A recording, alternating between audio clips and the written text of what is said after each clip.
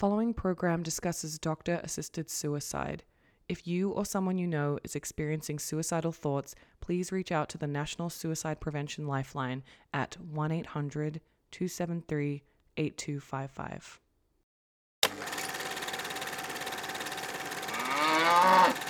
Action! Is film like milk?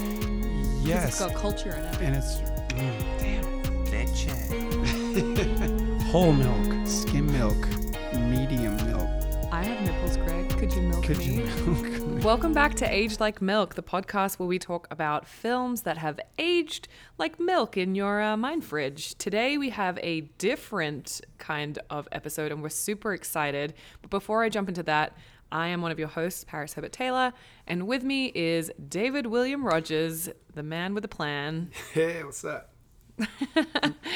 David, what's happening today? We have a special guest, and we are going through the movie Here a While, 2019, directed by Tim True. It's got a couple well-known actors that the audience should know. And who is our special guest? We have Deborah Lee Smith with us today. Hey, Deborah. Hi, everyone. Thank you so much for having. I'm like so excited to be starting a new version of your podcast just for this episode. Yeah. What up? What's up? So, Deborah, you are an actress, a producer, and a podcaster. I know you have your own podcast as well. We were just talking about how we're big fans of each other's work in the podcast world.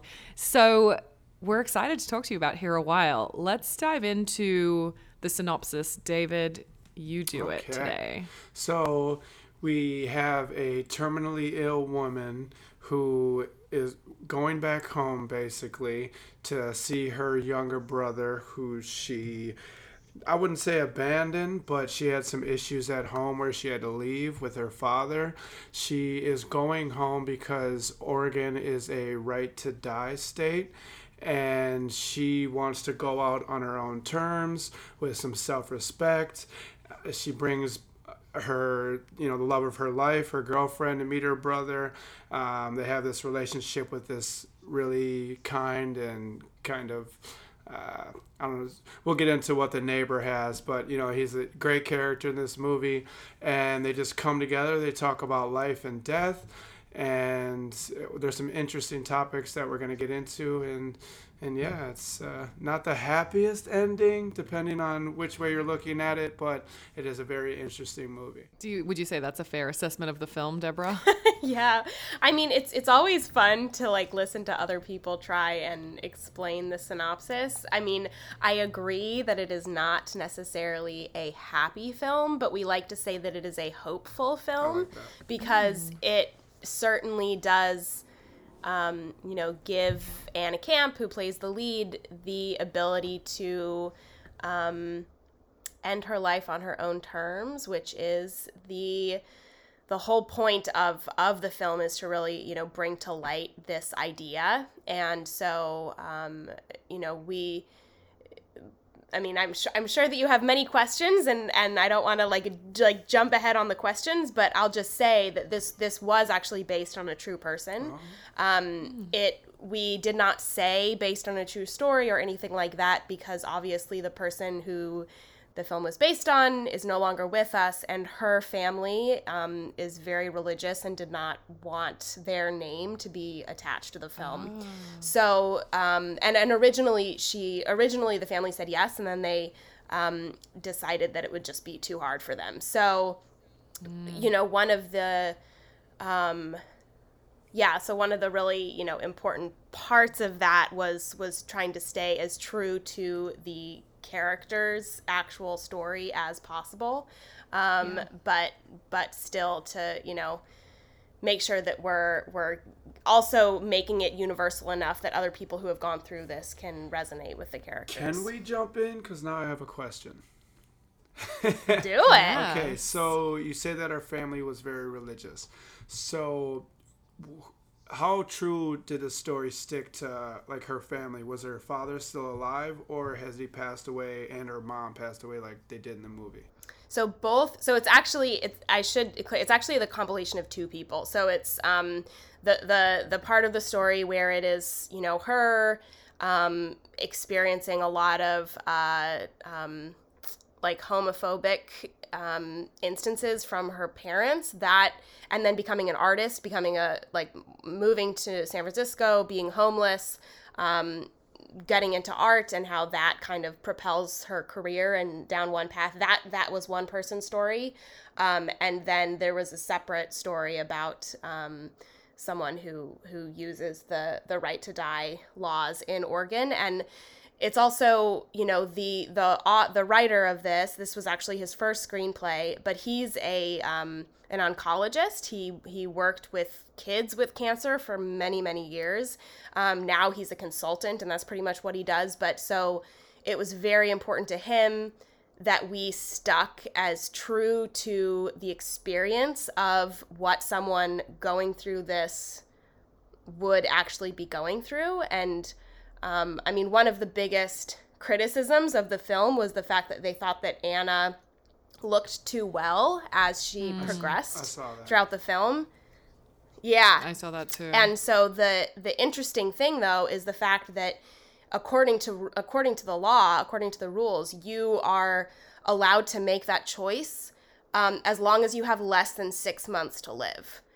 And that last 6 months is often when the deterioration really picks up. Yeah, and I was thinking when I read that, who's to say each individual case how they're going to react to their cancer and their, you know, what they're going through. Right. And what I was thinking too was like a lot of times I think the stereotypical like portrayal of cancer that we get in media is when someone is going through chemo, because I had the same exact thought. I was like, you know, she still has this beautiful head of hair, but cancer is one of those insidious things. Like, it affects people in very different ways. And so I read that same criticism, David, and I was like, I think that's really unfair, because especially knowing now what we do, that there was actually an oncologist, you know, as a part of this team, I'm sure that was extremely well researched. Yeah. Like, you're not just like throwing around. She's like, she's got superpowers. She's doing this. She's bouncing off walls. Like, you could see the deterioration through the film. Under her eyes, in her eyes. Just because she's not bald from chemo doesn't mean she's not going through, you know, like a horrific experience. And like, she wants to go out on her own terms, and that's the reason they have that, you know. Yeah.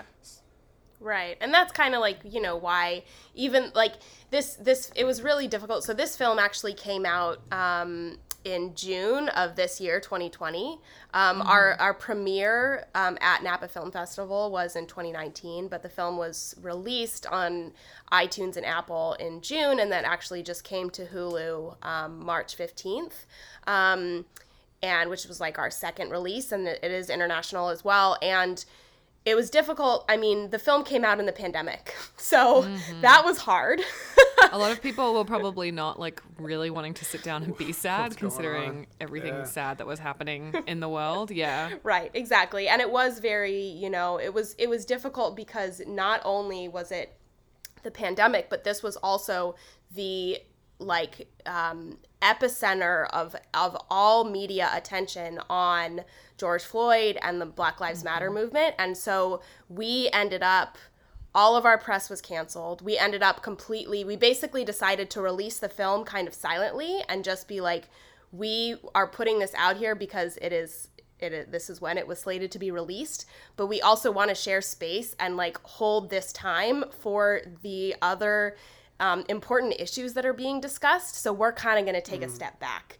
And so that was really, that was a very like difficult decision for the filmmakers, especially because this was their first film, but we felt like it was definitely the right thing to do. And we, you know, anytime that I've been interviewed and I've talked about this film, I've talked about like, I think that plays even to Anna's decisions in the film itself, where she's just like, I'm doing it on my own terms, and I'm making the decision that is right for me, and that's it. And I'm just going to leave it there, and you can take what you want from it, and that's it. And I mean, not to compare it to other films that have similar themes, but a lot of criticism of other films that explore this idea of doctor-assisted death they often, at the end of the film, the person who is dying decides that they're actually not going to die and they're going to hold out because it's for the best of their family.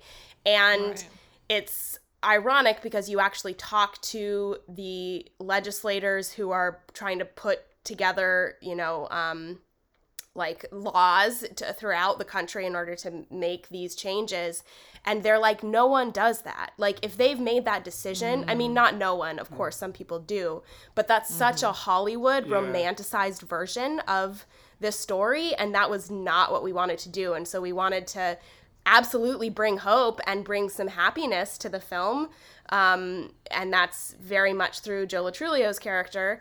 But it also is just like, we're not going to shy away from the hard shit. Which is reality. Because, right. Which is reality. I was the only other movie that I could think of off the top of my head that showed like a realistic depiction was Me Before You, which is a film about a quadriplegic, and it definitely is similar to this in that like you can see it's a really hard decision, but the person has completely made up their mind. And I think that's honestly one of the things that I loved about this movie was that it didn't, like, I felt like the whole way through you just knew there wasn't going to be some like 11th hour miracle. Like, you had the brother character coming in with these trials and just Anna's character just being like, we've been down this road. And it's like, unfortunately, sometimes there is no Hollywood saving the situation. So I give massive respect to this film for, tackling a very difficult subject. Even though it doesn't have that Hollywood ending, which I could argue against a little bit if you're really paying attention towards the end, which I'd like to talk about at some point. But for this though, Paris, you brought that up. She did go down every road. I thought it was pretty heartbreaking that she was like talking to her brother. You don't think we talked about this? It was a miracle for us to even get through to a couple of doctors in the country that we were talking to. Like, I forget the line, but get them out of pretty much like their ivory tower or their palace, because they were pretty much gods, and they two of them talked to us or whatever, and they were grabbing at straws and still no answers or anything that seemed positive enough for her to keep trying. So I thought that was kind of heartbreaking. Is that realistic, Deborah? Since the writer was an oncologist as well. Like, does he not? They must be so busy. I mean, they're saving lives. Like, is it difficult to reach these specialists? Is that true to life? It definitely is. I mean, I think the thing, like, it's interesting that you bring that up, because I actually kind of want to talk to the writer about this now. About whether or not he was kind of making a comment on American health system.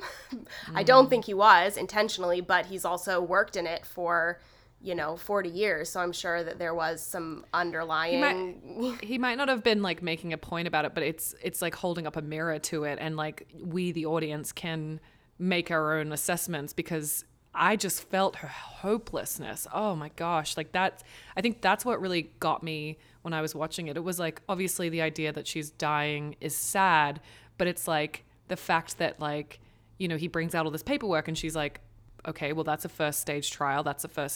Like, just, we're so used to being like, oh, but there's always an answer. Oh, there's always a solution. And like, just seeing that like devastating, like drawn out, like, no, there isn't. Like, we just have to, the only answer is acceptance. And I think with the doctors, she was kind of saying she's a normal person. And like Paris, you're saying how busy they are with everybody probably sending their paperwork in. So, and they're just human beings, but it probably feels like I can't break down these walls to get someone's attention to actually take a hard look at my file. And I got a ton of respect for doctors, but have you ever gone to the doctor and it's just like, all right, yeah, you feeling okay? You good? Cough? No, nothing. Sure. All right, well, you're feeling good? Well, you'll see you next year. And then you don't really get that detailed. It does seem like this main character in this film, it was a full-time job for her trying to even find the right people to talk to. Right. Yeah. And I mean, obviously, and I've experienced the Australian healthcare system since I lived there for 5 years, and I actually had a pretty major health issue when I was in Australia. And I saw so many specialists and saw them so quickly and so efficiently, and they spent time with me. And of course, I'm not saying that, if this character was in Australia, that she necessarily would have had a different outcome. But I do think that there is something to say about that. I mean, I do also think that, like, as you guys were saying before, she looked as healthy as she did because she wasn't going through chemo at that point in the movie. But she also mentions that she had done chemo previously, and she had done, she had tried everything. And I think that that's also, and I think that unfortunately, I mean, again, this is based on a true person. Like, that part of it is true in the fact that, like, this person, this is the sort of cancer that they had, this is how it spread. Like, all of that is based on a true person. And unfortunately, I mean, stomach cancer is one of the worst. And so it just, that's just the unfortunate diagnosis that she had. Well, not to break the mood, but I am just gonna drink some of this booty sweat that I got into Nang real quick. Thank you for lightening things up. Well, I mean, and listen, let's talk about the lightness in the film, because I think, you have this very serious and very realistic, situation that adults like are navigating. And I think it's interesting, like, Anna looks like she's sort of around our age. So you can't help me personally as a millennial put myself in her shoes. Of course, that's why we make movies, because we're, feeling things and expressing things. But then you've got this next door neighbor character who keeps popping in and out, and he's so funny. Joe Latrulio, is that how you say Joe his last name? Latrulio, yeah. Trulio, oh my god, so embarrassing. Joe, I'm so sorry. Your name has a random G in it. It always confuses me. But yeah, let's talk about his character and what we kind of feel like he brought to the film, because I read in an article that, like, there was, like, obviously the levity, and then you have this, like, kind of character come in that sort of pop. Essentially, I read it, someone said it was kind of like Cheers, how he kept like popping in and out. I thought it was a bit harsh because and I hate to laugh at this, but they compared him to Simple Jack, which is kind of fucked up. Yes. Yeah. Which Tropic we've talked Thunder. about because we did Exactly. Tropic Thunder, which is where Booty Sweat comes from. Right. And that fictional character gets like roasted because he like went too far. Personally, I don't want to speak for that community, but I didn't think his portrayal was. No, I don't think it was either. offensive, Because I don't know what you guys based that character off of, why you made those choices, but somebody with no experience on the film looking in, it was just a guy, a gentleman that had those, I don't even want to say issues, but had those things in life, and yeah, Well, he was Asperger's and he was OCD. meant to be Asperger's. right? And Asperger's. Yeah, I thought he had a lot of life in that character, and it wasn't over the top or too much. So, yeah, I thought he brought a lot to the film. So the behind the scenes in that is the fact that the writer has Asperger's, and mild, but it's definitely still there. And he based that character on, I think it's his daughter's boyfriend who he based the character on.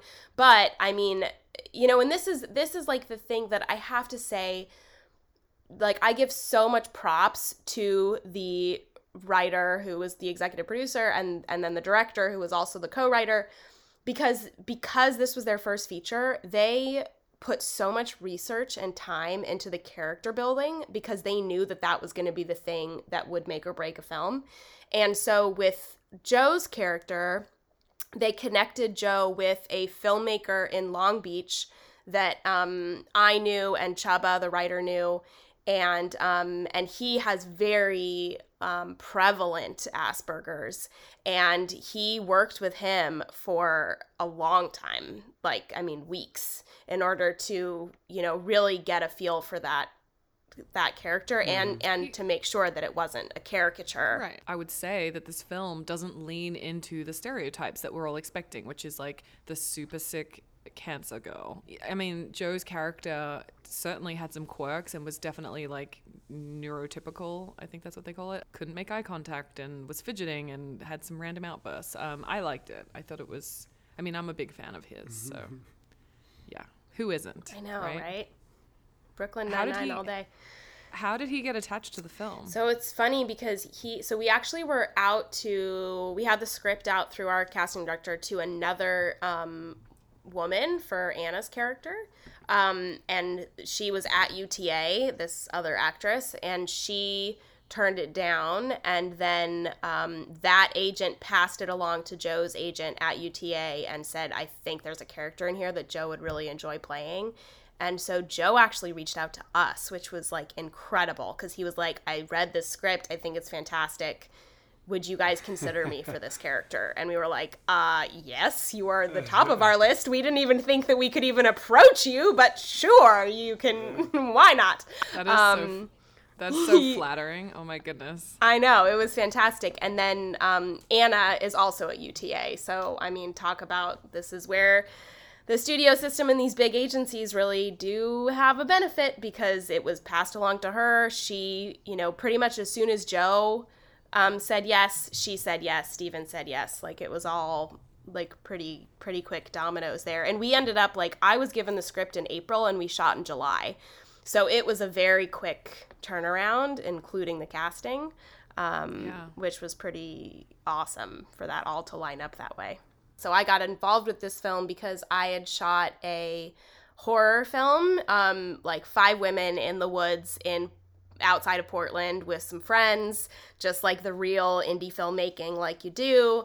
And that film has done fairly well. And so is that the Shasta Triangle? Yeah, the Shasta Triangle. Yes, everybody that knows me or listens to this podcast knows that I am very, very afraid of horror films. And even when I looked at the little poster, I was like, wow, I really want to support Deborah, and I will never watch this movie, even though I really like her because it looks terrifying. Yeah, I mean, it's a film that the writer and the director are actually right now developing it into a pilot, and I think it would be actually a really good pilot or scripted series. I personally don't think that it worked 100% great as a film, and I'm sure that if they listen to this, they would also agree with me. Well, we'll be excitedly waiting for the TV show. So yeah, exactly. You heard it so here I mean, first, guys. That's right. Coming soon to a TV near you. So we shot this, we shot it for under 40 grand. Like, this was a very low budget indie, squatting in the back of someone's property kind of place, with permission, but still. And she's like, with permission, don't worry, guys, don't worry. Yeah. By the end of this episode, I'm going to be arrested. I'm going to have a TV show. It's going to be fantastic. I am all for it. The SAG is going to call you and be like, so we heard your podcast. Yeah, exactly. And so I literally was walking my dog one day and I get a call from the director for Here a While, and he says, hi, I was referred to you. We are looking for an LA-based producer who has shot in Oregon before. Are you interested? Can I send you the script? And I was like, sure, okay. I mean, okay. And I read the script and very quickly was like, absolutely, where can I sign? Yeah. And then again, like very quick, like they wrote the script in December. They sent it to me in April. We shot in July. So it was a very quick, like the entire process was very speedy. That's amazing. And how long did you shoot for? 3 weeks. Not a very long time. Yeah, so three, like two, I think 2 6-day weeks and maybe 3 6 days, so 18 days. Okay. Yeah.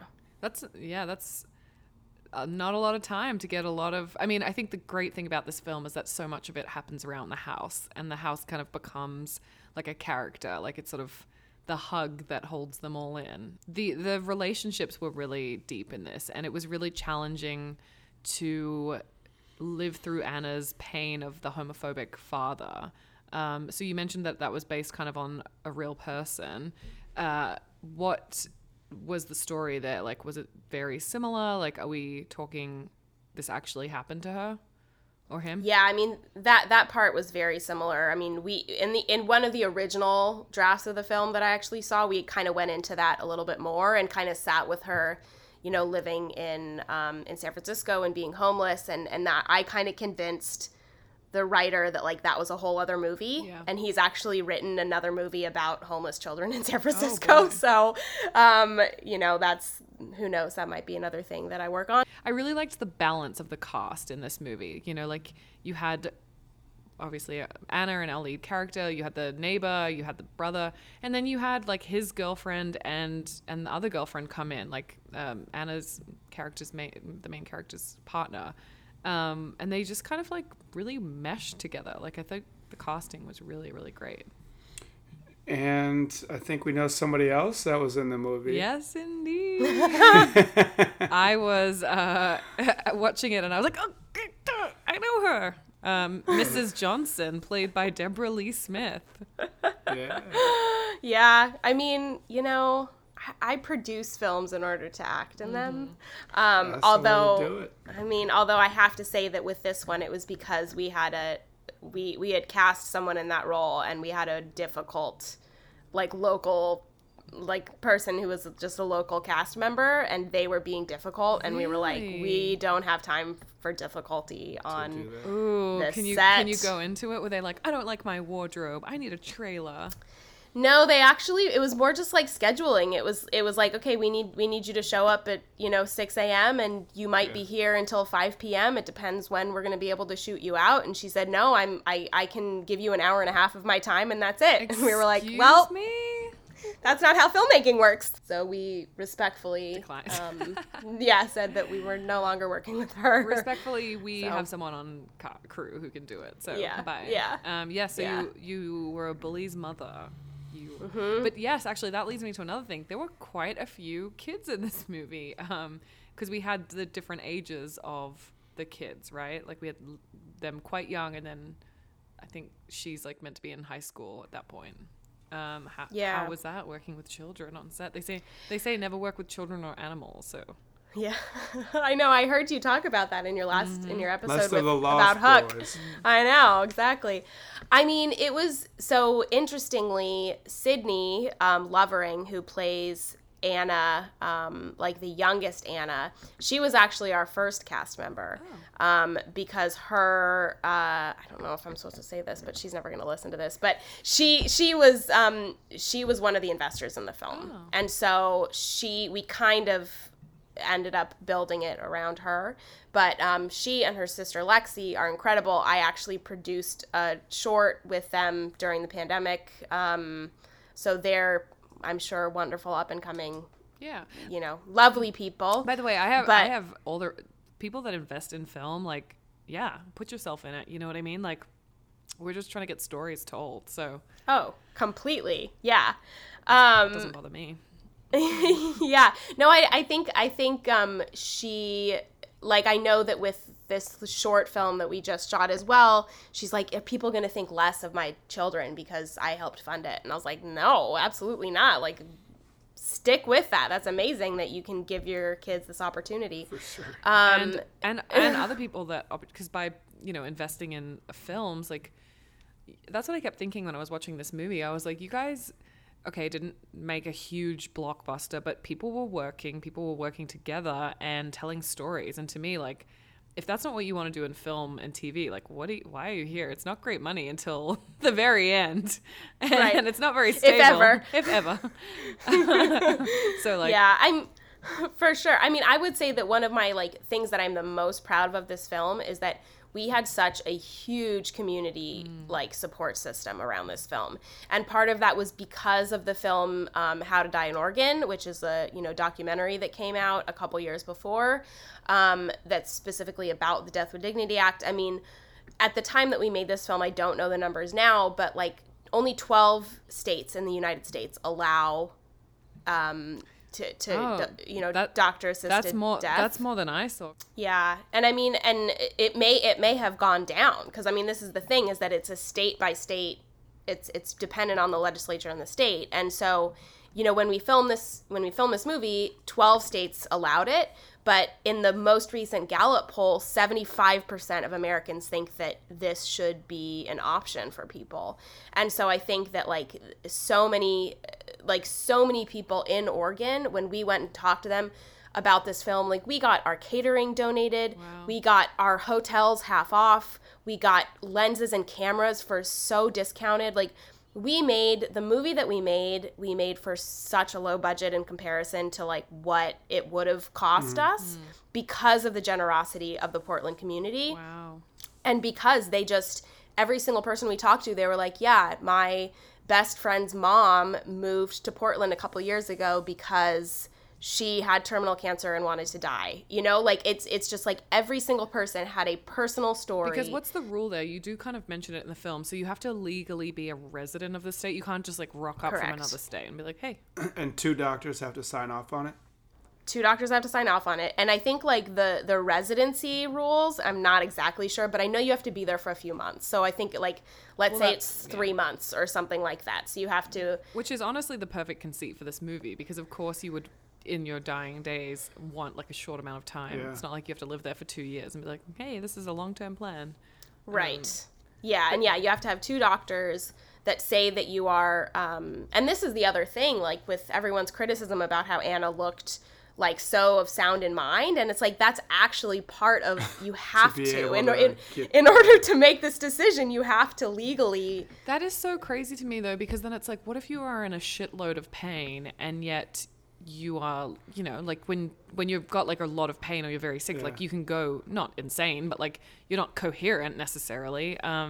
That is so unfair to me that those people would be the ones that need it. I think this law just gets me riled up. I'm curious, like, if you guys are comfortable and want to talk about it more. Like, I think death with dignity should be a human right. I know that's not you're saying that 75% of people in the US hold that belief, and I think that's amazing, because typically in the US, like, it always feels like you're up against this sort of conservative wall where everybody wants to control your body and your life and stuff.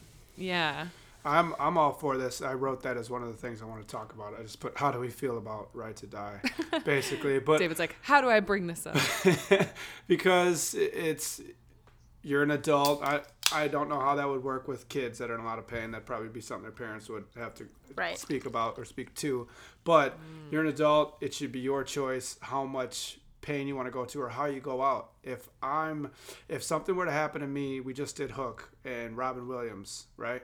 So if something like that happened to me where I knew I was going to deteriorate and I wasn't going to be the same David that my loved ones have known their whole lives or my friends have known the past couple years, and I knew it was going to be a struggle for the next couple years, once I started showing signs, if I knew that there's nothing you could do, like I got ALS or something like that, right? I might just go off somewhere. You know, I might not tell anybody, tell everybody bye, and then I might just be gone.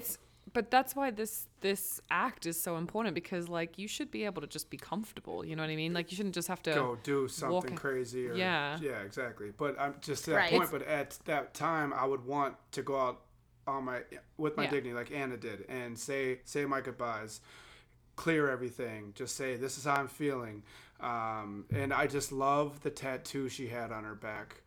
What did it say? Oh, I so love good. the stars too fondly to be fearful of the night. And I thought that was amazing. I was like, wait a minute, pause, like back up. And I just loved that she had that on her back, and that spoke to me a lot. But she is complicated too. Like I like the scene, Deborah, when they're on the porch and she's like kind of mad, because I feel like when you know that you're dying, there is like that 7 stages of grieving, right? I love that you brought that up, because I think that it just shows that even though she has made this decision that this is what she's doing, that doesn't mean that she's necessarily happy about it. No. Like that doesn't mean that if and I think it just nails the fact that if there was any other thing, like any other solution, she would go for it.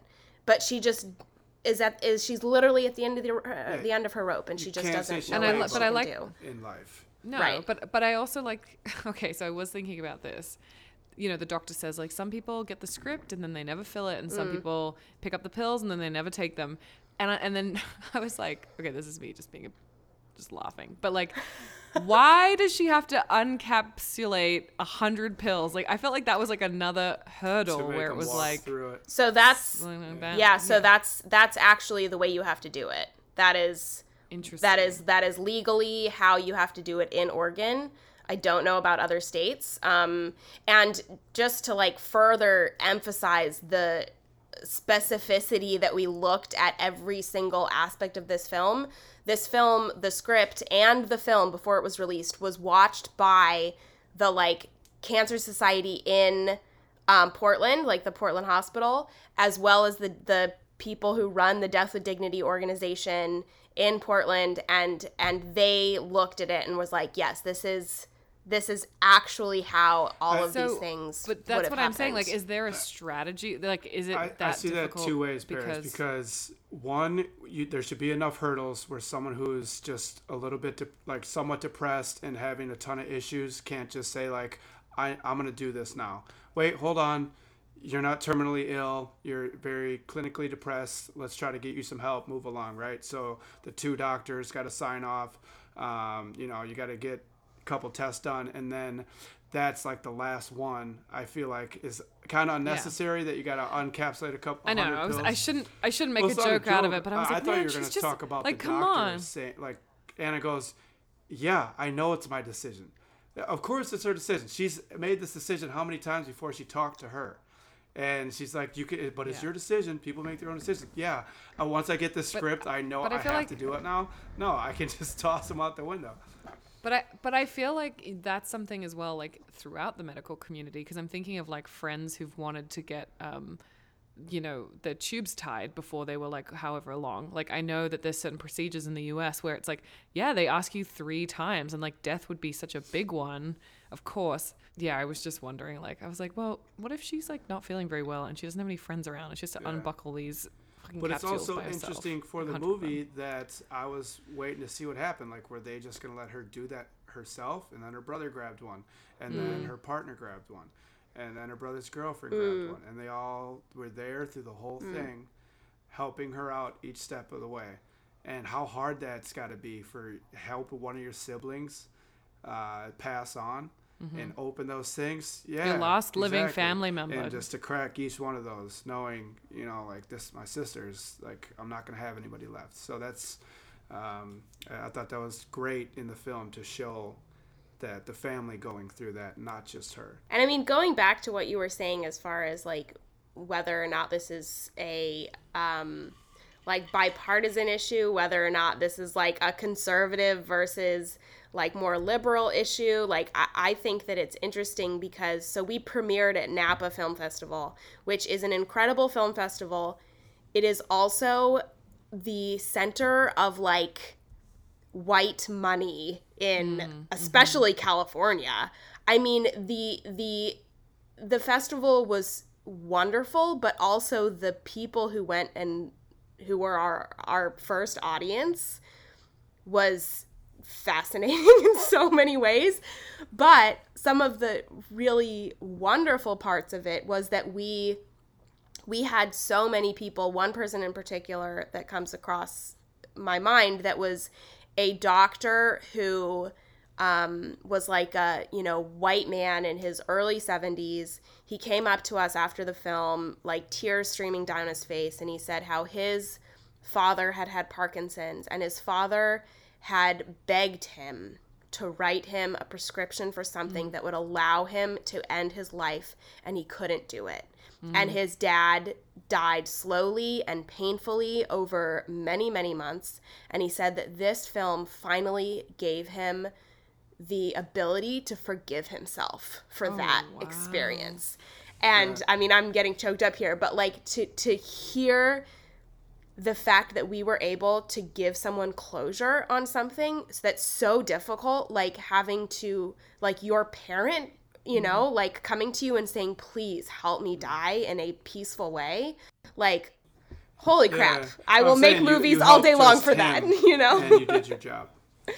Yeah. That's so beautiful. And I can't imagine like how heartbreaking. So, I mean, just this whole film like really addresses something that like is so hard to look face on. And I think everybody that was involved with it did such a good good job and like such a service to the story. So I cannot say enough amazing things about these actors. Like this is the 4th feature that I've produced, and it is the one that I've had the biggest name actors on, and they were the best. Like I would work with any of them in a heartbeat, and they I mean, as we talked about, we shot in 18 days. It was, you know, it was a quick experience, and it was hard in some ways because we were in one location, which meant we were in an old house, which meant that we had 2 bathrooms to share amongst an entire cast and crew. You know, like they just went above and beyond as far as like their willingness to also tell the story, which is just so special to the entire filmmaking experience. So the house was actually in Portland, which is great. What was the area like that you were shooting? Did you make friends with the neighbors? Were you like, sorry, we're gonna be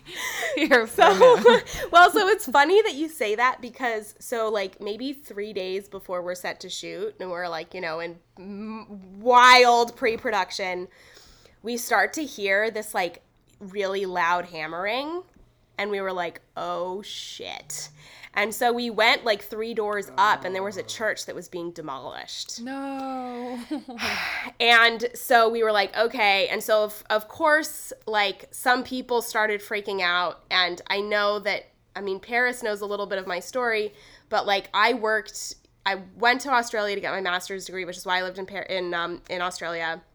And then I worked in construction for 3.5 years, and I had a construction company with my ex-husband, and I ran like engineering surveying on like gas and huge like railway and road projects that were worth millions of dollars. And I learned very quickly how to deal with older men and tell them that they needed to respect me, and also to problem solve, especially in like stressful situations. So everyone else was freaking the fuck out about this sound thing. And I went over to the construction people, and I was like, can I please speak to like, you know, whoever is in charge, if it's like the construction manager is there or the foreman is there or whoever. And what we ended up doing was scheduling when we were going to be inside the house, when we were going to be outside the house, when they were going to be doing their loud, you know, whatever. They gave us a walkie-talkie so that I was always in connection with them. And, you know, like I was just like, we're just going to figure this out, guys. Cause like, we're not going to find a new location 3 days before we're filming. And this place is perfect. And, you know, at the end, like I bought all of the construction people beer, and like, they were super happy, and it was totally fine. Like it was a wonderful experience. And again, I just think that comes back to the idea of like, filmmaking is such a collaborative experience. So like, let's get everyone involved, even if originally it was a problem. Like let's turn that problem and like make and shoot more stuff in the Northwest. Yeah, where people are very nice, and that's why you're such a good. That's why you're such a good producer, Deborah. You're so good at like these things. But I know that first and foremost, you're an actor, right? So yes. Tell us how you even started producing. Yeah, I mean, so it's funny because the like very short version is I went to school for acting. I mean, it's what I've always wanted to do. That's not exactly. I went to school for English Lit and theater because I was like, I love English literature. I love like the Bronte sisters. I'm just like obsessed with that period. And so I came back to LA after finishing my degrees, and ended up talking to auditioned for a casting director, and I had one of my thyroids out when I was in college because I had a tumor on it, and I had a really pretty gnarly scar after that, and the casting director was like, oh, that scar, you're never gonna work in Hollywood. That's not. Oh my God, I want names. I know, right? I wish I knew who it was. I don't remember who it was anymore. But of course, little naive 21-year-old self, which, you know, I looked like a 14-year-old because I always look much younger than I am. And so, like, little young 14-year-old Deborah was like, oh, okay, well, I guess I can act, so I guess I'll produce, or, like, I'll do something else. So I ended up going to Australia to get a master's in film production because a friend was going to school there, and I was like, it's a lot cheaper. I don't have to do my GREs. I'll get to explore a new culture. Why not?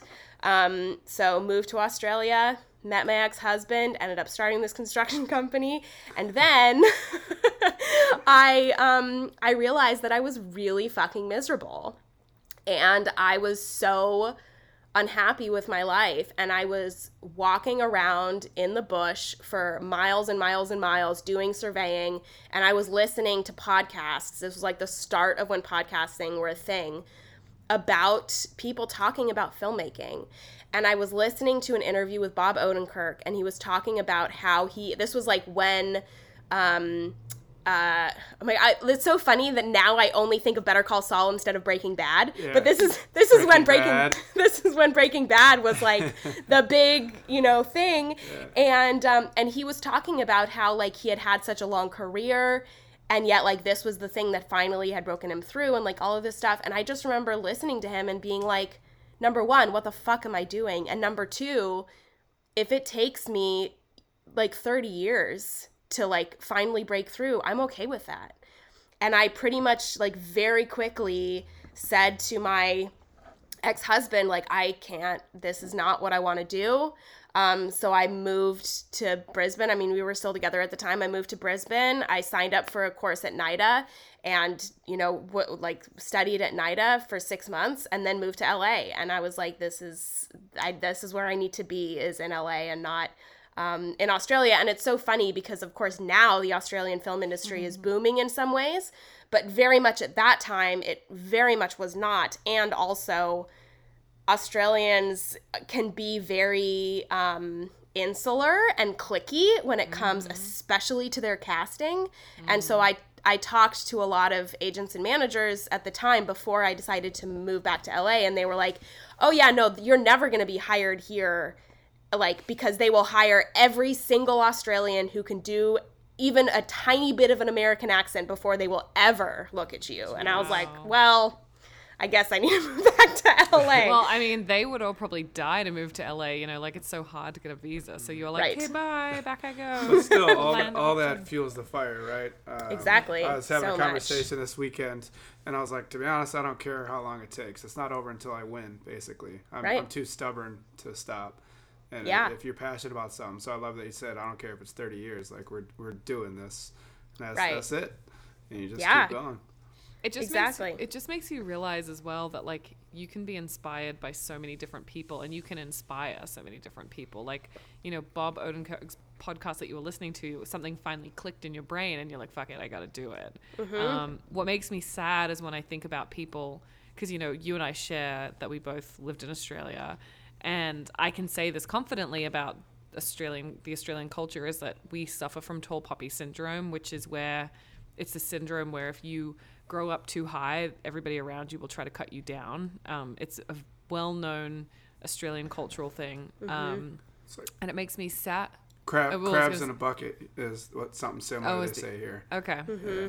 What's that? So a bunch of crabs in a bucket, one's trying to get out, right? And the other crabs will grab them or her, pull her back down. Yeah. Yeah, I mean, it's just, my point was going to be that, like, I know when I was growing up, and I always wanted to be in the film industry too, it was hard to know that the path was possible, you know? And so I think it is important to listen to the people that we admire, because it just makes you remember to keep going. Like, it's a war of attrition. And also, I hope that other people, you know, young people hear it too. And, like, you know, we joke about, like, how there's not a lot of money in this business, but, like, if this is what you want to do, you should do it. It's the best. Yeah, absolutely.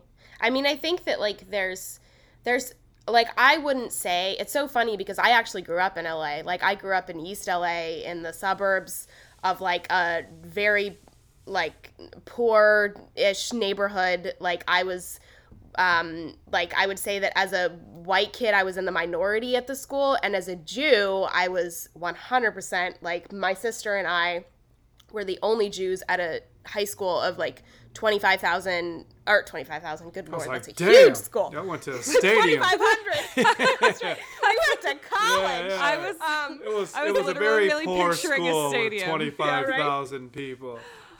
yeah 2,500, good lord. And so it was just like, it's so funny because I have people now who have said to me like, oh man, you're so lucky that you like grew up in LA. And I'm like, I did not know that this was a career, like at That's all. worlds away And I from am Hollywood. so worlds away. And I'm so grateful for the fact that like I did my Berkeley thing, that I went to Australia, that I got my master's, that I did construction, like all of those sorts of things just led me back to what I'm doing today. And I would say that, I mean, honestly, only in the past, like I've been in LA now for 6.5, almost 7 years. And I would say maybe only in the last 3 or 4 years have I actually been able to say, I want to be a household name. I want to continue to produce and be a lead on a show and be a fucking badass so that everyone knows who I am.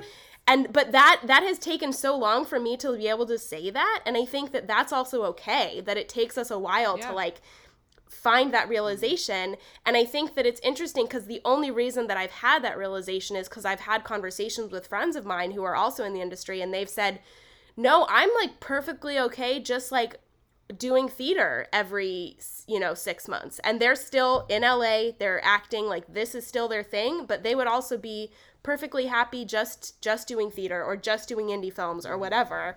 Right. And like, I want to be a fucking superhero. So I think that there's like, but I think it's so important to like actually know, like, I want to be an actor, and what does that mean? Like, what kind of actor? Like, really dial into that, because that will just like elevate you. Yeah, I mean, if you're not a little scared in LA and you're like, when is my turn, then what are you even in LA? Like, if you wake up every day with a shitload of confidence, like, I don't know you. We live in different LAs, Yeah. I want to see those people chugging their iced coffees with anxiety as they scroll Deadline to try and figure out, what's going on. No, I was just gonna say, I do think that there's something really valuable in the struggle. Like, I certainly am not someone who thinks that we should romanticize struggling as far as like living in your car or whatever. Like, I am all for having a steady job that will give you income and allow you to eat and not waste away in, whatever, an actor hovel. Like, I am all for like protecting yourself and taking care of yourself. An actor hovel is such a good way to describe it. I've walked into so many hovels in my life in this town. Sorry. Yes. Right? Yes. No, you're absolutely right. Nobody wants to live in a hovel. Nobody wants to do that. Yeah, but I do think that there's also like on the other side, there's like the people who've like made it very quickly, and I think that they very quickly don't appreciate it, and they are very quickly like, oh, this is what filmmaking actually is at a high level. Like, no thanks, this is not actually what I want to do. And then they're not filmmakers anymore, or they're not actors or whatever. The struggle is like so much part of the process, I feel. And the people you meet along the way too, like when you look at some of these A-list celebrities that have known each other for 10 years before they make it, it's because they were all on the comedy circuit, or they were all in the same sort of short films and stuff. So right. I like to look around my network and think like, well, it's not that we're all not famous, it's just that we're not famous yet. Like, exactly. We're not, right? Like, and then it's going to be so easy to make movies in the future because we'll just have the whole crew ready to go. Everybody I believe in that. Grown up through the ranks. Did want to hit again though, I did very much appreciate the acting in this film too. With the smaller cast, more intimate, and we have the Zack Snyder cuts and the monster 3-hour movies with huge productions and multiple this and that. But I do like to this kind of movie makes me grounded. Like as an actor when I watch it again, because I'm turning everything off and I'm like I know I'm gonna watch some acting in this movie, and yeah, it's like more. Yeah, it's more personal. You hit the nail on the head. I agree with you. I like watching these types of movies too because I can see the art behind a film, which I can't necessarily see, you know, in every big blockbuster, because then you're just Yep. like taking in the spectacle. But with a movie like this, you're drilling into your feelings, and I felt so much shit in this movie. Oh my god, I was like, why are you doing this to me, Deborah? Why? Oh man, Yeah. I felt a lot of shit producing it. Oh, Like, I'm sure. good lord, there was there- definitely. Yeah. Was there emotion on set, like people reacting to the I material? mean, me being an actor, number one, watching these incredible performances, but also being completely involved in the storytelling as it's happening. I mean, the scenes, the scene with Joe and Anna holding hands, where he like explains the definition, and then the end scene. I mean, both times I had to run out of the house sobbing because I was just like could not hold it together. So sometimes gave you you win that some, you feeling lose though, right? some. It invokes something in you. Yeah. Well, I think it's a gorgeous film. I am so Thank you grateful that so it's out now. I think everybody should watch it, especially if you want to have a little cry, because it's very cathartic. But also if you just want to watch a film that like is just put together with a lot of heart. I think people will enjoy this movie. But we do this thing at the end of our episode. I don't know if you saw, Deborah, where we thank and acknowledge someone from the crew that might not otherwise be, recognized. It's a collaborative effort, as you said. David, who do you have? I'm gonna go with Emily. Is it Booher? She was music department, so Nice. I'm gonna Ooh, the go with music her was great. because that's what I'm saying. So love the acting, and then if you can just throw a little bit of you know what I mean, Elevates just it. caress me a little bit and just suck me into that. I'm all here for it. So Emily, we appreciate you and we see you. Thank you See you, and we appreciate you. Thank your you, Emily. contributions. Deborah, who you got? It's so funny that you say that because I'm going to give a shout out to our composer. A little behind the scenes with this film is that we actually had 2 post cuts because I wasn't originally the producer on post, and the original producer ended up stepping away from the film. And so when I came and saw the film as it was in post, I was like, I'm not totally happy with this. So I ended up starting the post team from scratch, and the composer that we hear his music, and we worked actually with Emily throughout the whole thing, but the composer who is Sean Barrett, he is a friend of mine. He also did the music for Shasta Triangle. I will hire for all of my composition. He's absolutely brilliant. And I went to him and was like, we have like almost no budget. Can you please help us? And he was like, and originally we actually only hired him for like a couple small scenes. We were like, can you just take the composition as it is and like try and blend it and whatever. And then he was finally like, I'm just going to compose the whole thing. And you're like, God bless you. So yeah, shout out to Sean Barrett, our amazing composer. I love it. Yeah. Well, I am going to shout out Jade Harris. She was the production designer on this film, and I thought the production design in this was really cute. And like I said, the boxes like really tugged at the heartstrings, and she made every room look amazing. I will also shout out, and I don't know how much this is her, how much it was Anna, how much it was the cinematographer, but that opening scene of this film is in this sort of like green hospital, and it's like pretty much silent. Anna's just nodding, and there's music. I guess it's a team effort. It's a film after all, but that first shot will suck you in, and I feel like Jade had some hand in that. I just thought it was really great. So Jade Harris, we see you and we appreciate you. We appreciate you. I do have one more thing. Go. Quick thing. So I did want to talk about the final end scene, right? We see Anna on the bed, eyes closed in her girlfriend's lap. And then you see the camera kind of come out of the window, pause for a second, almost like one last look at my life. And then it kind of goes off into the town. So there was that talk outside with the whole group about where do we go, what happens after death. So when you are watching this movie, everybody's listening, just to, take a moment. The movie's pretty much over, but they're still hitting something home right there. Shot. Exactly. So I really like how that was finished. So there is, you said it was hopeful. It ended as hopeful. So I like how you phrased that, because I did like the ending. So Awesome. well then Guys, do you think this movie has aged like milk? This movie that came out 1 year ago. David, I'll let you go first. I do not, but let's talk in 10 years. I was gonna say. when we're all award winners, and, Right. and let's revisit this. Wait, one. let's talk in 10 years when hopefully this is it's so weird that we thought this was weird because it's completely legal in every Yeah. state and worldwide.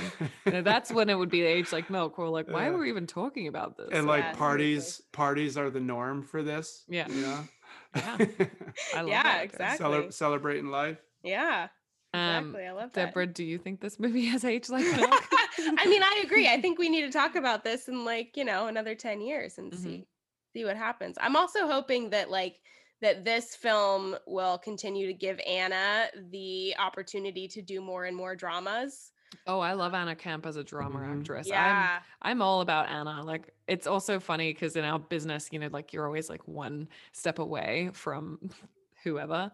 And yeah, so I don't want to say anything weird, but like I seriously love this woman. Like I think I fell in love with her in Pitch Perfect, which is I think when a few of us fell in love with her. But like, yeah, her comic timing and then to see her in this movie, I just was like giving her finger snaps all the way through the film. She did such a good job. So yes, let's get more Anna in drama roles, please. Mm-hmm. Yeah. And it's funny because, BTS with this is the fact that the reason that she was cast, besides the fact that she got the script, but the reason that the director was actually like, sure, I'll look at Anna, because most people think of her with Pitch Perfect, is the fact that I had seen her in a drama that she had done at the Pasadena Playhouse a week before. A first date had taken me to this play that she was starring in, where she ends up going crazy, and her and her husband ends up murdering her, and there's a divorce and all this stuff. First date, but that was He turns to you and he's like, getting any pretty much. ideas? He was Such is life. right. He was like, oh God, I'm so sorry. But I saw her and I was like, she's fucking brilliant. And so when the casting director approached us with her, our Tim was originally like, I don't know if she can pull it off. And I was like, she absolutely can. I just saw her go crazy and fucking nail this performance. That's so funny. I do feel it. like you can even see in Pitch Perfect that she has such range. Like those movies I just think are so funny. And I know you wouldn't turn to a film class and be like, today class, we're going to be studying Pitch Perfect, but you can tell Anna could really play a psycho so well, because that craziness she gets behind her eyes in those movies. So I could totally see that she has an amazing range. So I've always been a fan, like I said. Yeah. I'll introduce you one day. One day we'll grab a coffee. Well, now to my verdict of whether or not this film has aged like milk. I'm going to go with also no, it hasn't. It's fresh as fuck. Fresh from the cow teat. I definitely think everybody should watch this film. I think it's beautiful. I think it's sad. I think it's real and humble. Deborah, if you have, so if someone was listening to this podcast and they were like, I just need a piece of advice to get started in the industry or something hopeful, what would you tell them? To find your tribe early and to really continue to build on that, but to also stick with those people who are good to you and you be good to them, because that's just so important. Deborah, where can people find you? Everywhere. There she is. I'm on Instagram and the Twitter. At Deborah_L Smith. And I'm on Facebook, and I have a mental health podcast that comes out every Mondays called More Than You See, that you can find on all podcasting platforms.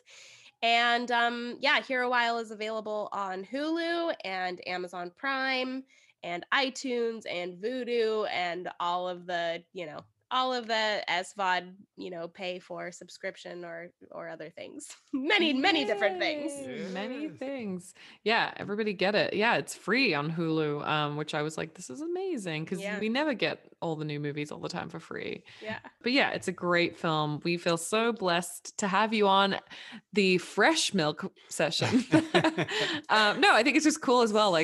When we talk about these old movies, some of the people who've worked on them are no longer working, and here we are talking about a film in real time. Get to experience you while you're here still. For now, anyways. Maybe in 10 years, you guys are going to be doing this podcast without me. In but, memoriam. Yeah. Oh my God. Dark. Are we ending on that note? Yeah. Oh, good Lord. No. But yeah, guys, everybody connect with Deborah. She's the best. We connected on Clubhouse, which It's true. is an app that I'm not 100% sold on. I don't think I actually led a Clubhouse talk today that was fucking amazing, and we had several people who reached out to us who said that it was the best Clubhouse conversation that they had heard so far. Wow. Nice. I mean, is that very curated for you guys, or like? Because I think it's when you get a lot of randoms, and then people just like talking about themselves, and you're like, cool. Bye. Yeah, I mean, it was it was an indie filmmaking panel. And we made sure that all of the moderators actually knew what they were talking about. And so it was, and like a little more screened. Yeah, it was very screened. We made sure that the conversations were like direct and to the point, and that people, if they didn't know the answer to the question, they said, you know, I don't actually know the answer to that, because I think that is very important in this industry, is to know what you know and know what you don't know, and then to figure out the things that you don't know, so that you can also tell other people the things that you don't know that you now know. Like, I think that's really important. Nobody wants to be the person that says that, though. So that's really cool. Yeah, and that's refreshing that people are actually, can say that and say, you know what, I don't know this thing. Exactly. But yeah, connect with Deborah. Always amazing to have female filmmakers with us. Thanks for coming on. We really appreciate it. Thank you for having me. It was such a pleasure. Yay! Yeah, everybody listen to Deborah's podcast. Say the name one more time, Deborah. More Than You See. More Than You See. Everybody listen to that. Everybody go watch this movie. Follow her career. She's coming. Yeah. But David, you should check the fridge. And make sure it's not spoiled. No. That is it. We talked about this 2 days ago. I don't know. Don't drink spoiled milk. Thanks for listening to our show. We will figure out the ending one day very soon. Bye. Bye. Bye.